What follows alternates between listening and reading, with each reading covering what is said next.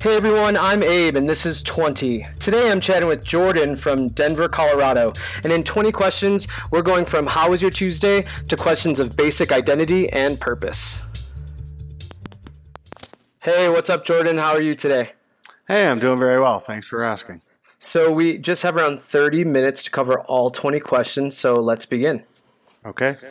So I like to start off each podcast episode with this question. How would your friends describe you?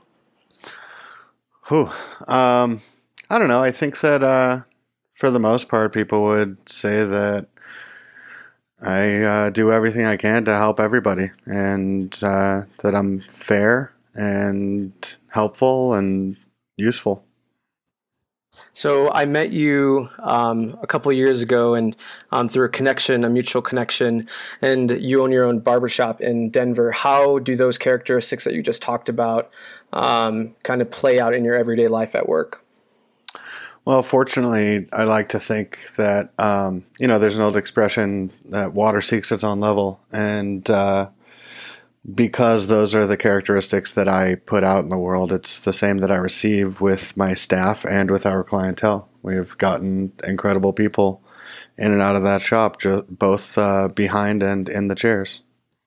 Is there a person that you have met in your tenure there that you really resonated with or remember their story specifically? There's a ton. There's a ton. Yeah, it's it's sort of an honor, cutting people's hair, and because you become a lot more than just their hair care practitioner on, best case scenarios.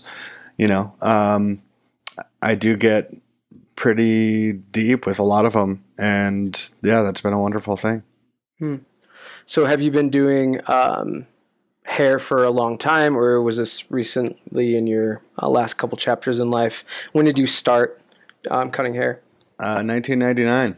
So yeah, I've been doing it for a lot longer than I thought I'd ever do anything. I love it. When I met you, I saw this guy covered in tattoos, and I had never been around people with a lot of tattoos, and I just really think you're an awesome guy, and I just love the way, like you said, you care about people and you care about different issues. Kind of share with me a little bit about what your system of morality looks like.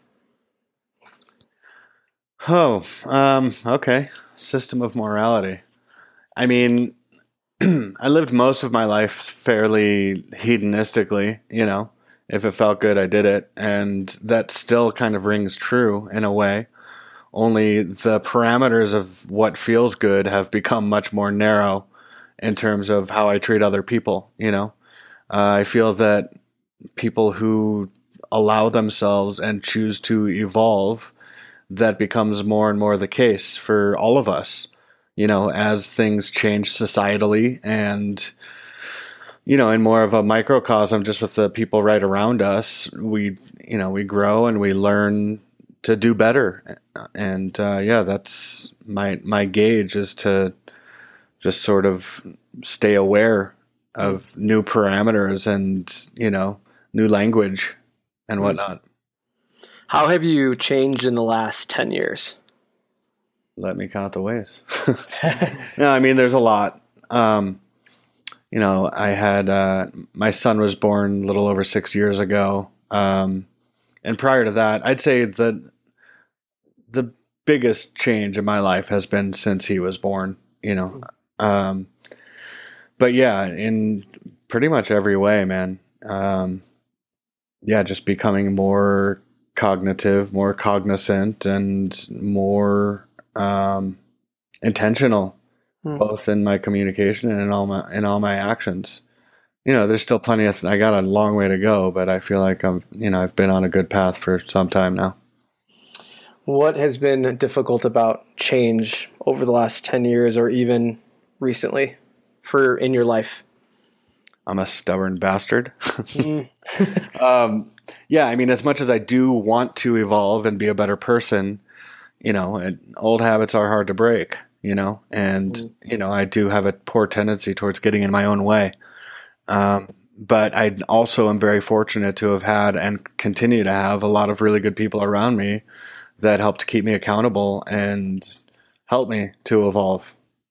I think I answered your question. I'm not sure. Yeah, yeah, totally. Well, you talked about having stubborn. You're stubborn, and it's hard to break old habits. What are some of your old habits that you're trying to break? Well, I mean, I've been a smoker for over 30 years. That's pretty gross. I'd like to get rid of that, and I do, I think that it's pretty common amongst people to,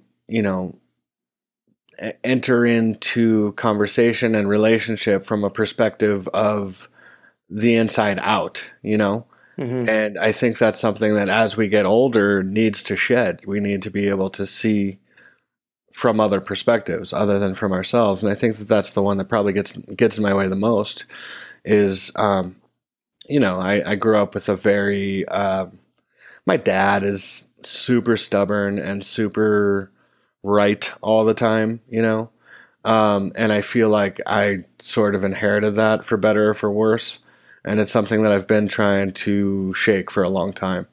Do you see your stubbornness and your need to be right kind of affect the way you do relationships or the way you do business or the way you even look at yourself? Yeah, man, I've seen it affect all of my relationships and certainly that of my relationships within business, over 6 years, in the business I'm in, people don't really quit their job as much as they quit their quote unquote boss. And I've had plenty of people quit, I have been guilty of being stubborn and being, sort of short-sighted and difficult. These are all things that, I do encourage my colleagues to approach me with these things before it becomes, critical mass. But unfortunately, I feel like a lot of people this day and age don't have the courage to speak up until they feel they don't have any other choice. So yeah, it's certainly gotten in the way in business. What do you speak up about typically? Most anything that troubles me. At this point in my life, I don't even have time to, as soon as I feel something, I check in with myself and make sure it's real, and see where it's coming from. And as soon as I've done that, I try to bring it to the attention of whoever needs to hear it. Yeah. And I do that in hopes that people feel comfortable doing the same with me. Has there been a time, in your, recent past, that you were really troubled about something? Can you kind of walk me through that? Like, what were you troubled about? How did you approach it? How did you handle it? All that jazz. Troubled about in myself or amongst other people? It doesn't matter. Yeah. Okay. Whatever. Yeah. Let's see. Let me think about that. Well, I've got a business partner, and she and I disagree often. I guess that's probably the easiest one to sort of pick up. Yeah, and basically, in any relationship, there has to be compromise, and there has to be, at some point, someone has to choose to retreat, or pursue. And so, that's something, it's like a daily occurrence between the two of us. One of us always has to sort of bow down to the other, because the show must go on, so that's sort of the easiest relationship to pick on because there is constant, disagreement, Sure. We agree about a lot of things, but, we disagree about it a lot as well. So it's always that dance of like, oh, I want to keep this relationship going, but I need to kind of, get egoless for a little bit. Yeah. And I think that, honestly, I'm sorry, I'll just bring this up real quick, but that particular relationship, I just lost a headphone. 1 second. Oh. That particular relationship has sort of taught me a lot about, you said the word dance and it just reminded me because we speak on sort of how we've both been able to find, embrace, and work with, both the masculine and feminine within ourselves in that relationship. And that has made that dance exponentially easier for us to sort of, you know, engender whatever we need to find common ground. Can you elaborate more on what you mean by masculinity and femininity in terms of like how you view that and how you live it? I mean, how I view it as a very open and fluid thing. You know, how society sort of views it and encapsulates society in it is another thing entirely. And I think that what I'm speaking on sort of sings to both of those, you know. But for me personally, I've always found the feminine to be where actual strength comes from, where resilience comes from. You know? And, you know, the masculine for me has been sort of, you know, and I hate to say it out of fear of sounding misandrous, but, you know, the sort of worker bee, you know, the sort of proletariat, you know, tighten and loosen bolts where they need to be tightened and loosened, you know. And I know that it's super oversimplified. But yeah, that I feel like that's a very long conversation. There's a lot for me about gender, especially, you know, knowing now in 2017 that it's all in the brain. Gender is in the brain. It's not sourced anywhere else, you know. So and I think that it's very different for everyone, you know, what those definitions are. Sure. I've always loved your approach to kind of life with this positivity and openness. And because, I mean, we're still in a time, in my opinion, that we don't really have a balanced approach or a balanced worldview in terms of masculinity, sexuality, whatever. So I just wanted to inject that I really appreciate your openness. So I ask this question every podcast. When's the last time you cried and why? I cry all the time, man. Last time I cried, I was watching Despicable Me 3 with my 6-year-old. Nice. I'm super emotional, man. You know, yeah, I cry all the time. Movies, you know, anything relating to family, you know, or tribe or any of that stuff just gets me, you know, and it's in, you know, I cry at everything. I cried at that movie. I cried at Wonder Woman with my 14-year-old. You know, I cried at even moments of that goofy little Spider-Man remake, you know. Or not remake, reboot. Yeah, I cry all the time. And, you know, I mean, honestly, I didn't do it this morning, but most mornings when my son's not with me, when he's with his mama, I intentionally give myself a little while to sort of look at the state of the world via, you know, news and such, and just let it out for a bit. Otherwise, I'm kind of a mess all day. So. And going back to you being a business owner, as a person who's really, really emotional, like how does that impact your business? Because when I think of business owners, and this might be bad on my part, but I think of like pretty stable, like really like not non-reactive. How does that affect your business, positively or negatively? I mean, honestly, I think that's smoke and mirrors. I think that if you get to know more business owners, I think you'll find that a lot of us are some of the, I'm not going to say least stable, but least sort of pigeonholable, you know? Sure.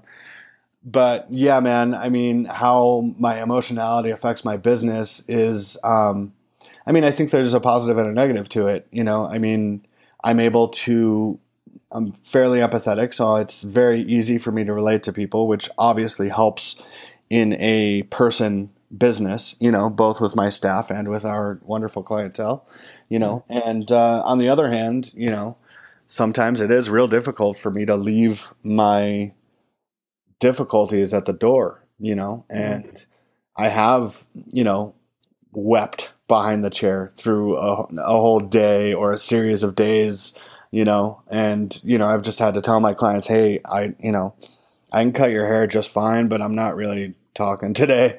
If I say anything, I'm just going to cry, and I don't want to get my tears on your hair. So, you know, I mean, we do the best we can with what we have, man. And, yeah, that's it. You know, I mean, I see what you're saying about business and business people, but I'm in a people business that doesn't exist, that can't exist without real and true connections, you know?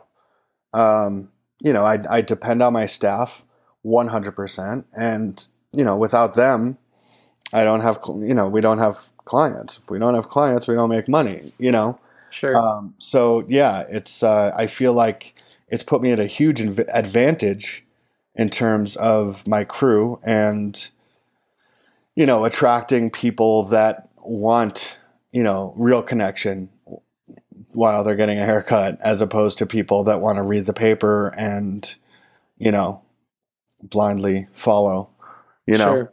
So, And that's, I mean, again, complimenting you. That's why I really, you know, appreciate what you put out in the world, because you're just not this, you know, business owner. You're you're a fucking human that, you know, has emotions and hardships and all that stuff. So I really appreciate that. Can you share about a really impactful moment in your life?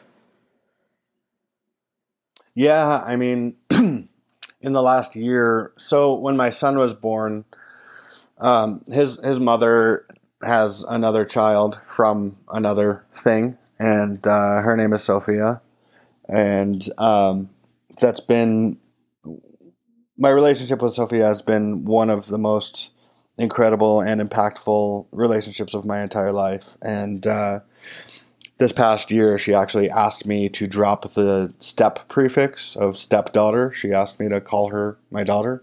And that moment for me was as powerful as watching my son born. You know, it was like the exact same moment for me.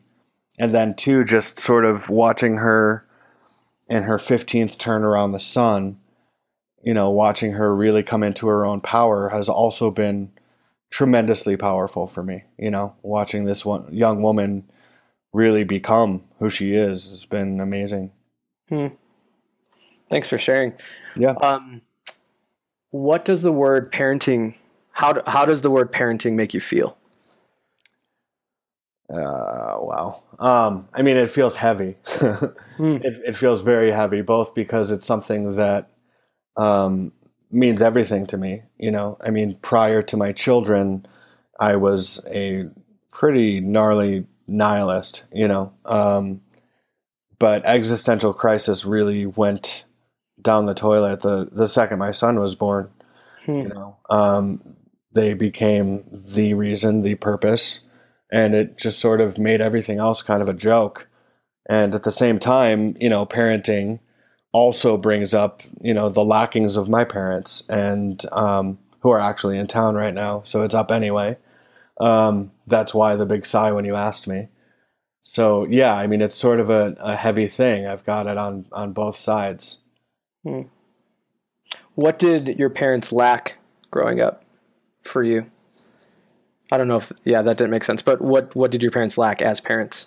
Well, I mean, they lacked the education of. I won't even say education. They're both college educated. They're both extremely intelligent, but the emotional intelligence that has come from the evolution. You know, I mean, for me as a parent, what I want for my children is for them to be smarter and better and, you know, more powerful and more in their own bodies and minds than I am, you know, and yeah, that's something that I feel my parents' generation did not really, you know, envelop, you know, and therefore, you know, I mean, there also wasn't, you know, studies to prove how fucking terrible emotional, physical, and otherwise abuse is for the human spirit, you know, as we have now. So yeah, there was plenty that they lacked, you know. Yeah, totally. Can you describe your spirit to me? My spirit. Yeah, I mean, I feel like I kind of did earlier. I feel like I am a person who seeks to evolve. I'm a person who seeks to do better. than I have, and than my parents have, and than their parents have.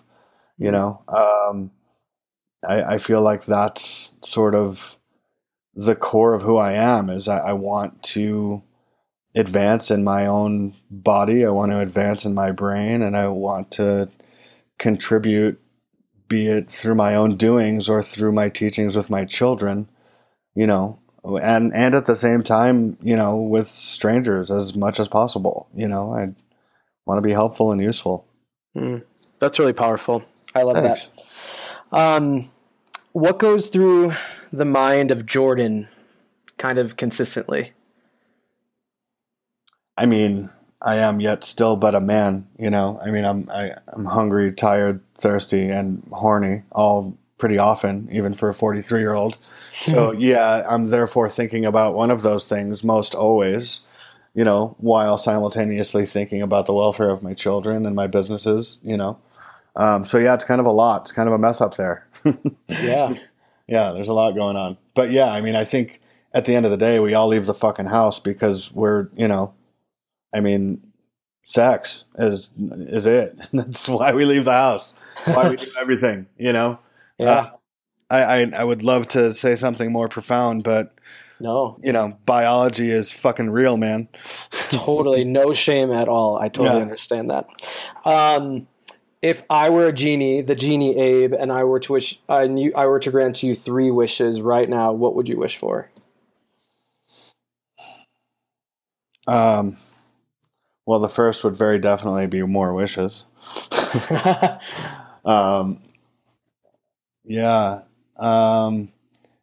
The very long and painful, excruciating death of every single member of Donald Trump's racist, sexist, homophobic, transphobic, xenophobic, ridiculous cabinet. So that's 2. Yeah, like real slow, real painful, real bad. Intense. Yeah, Dang. yeah. Like firing line wouldn't be good enough for me. Wow. Yeah. And then 3. I mean, some money'd be nice. Right on. Yeah. Cool.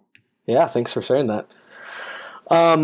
So to close off my podcast episode with Jordan, and this is the question I ask every podcast episode, what life lesson do you walk around with on the daily? Life lesson do I walk around with?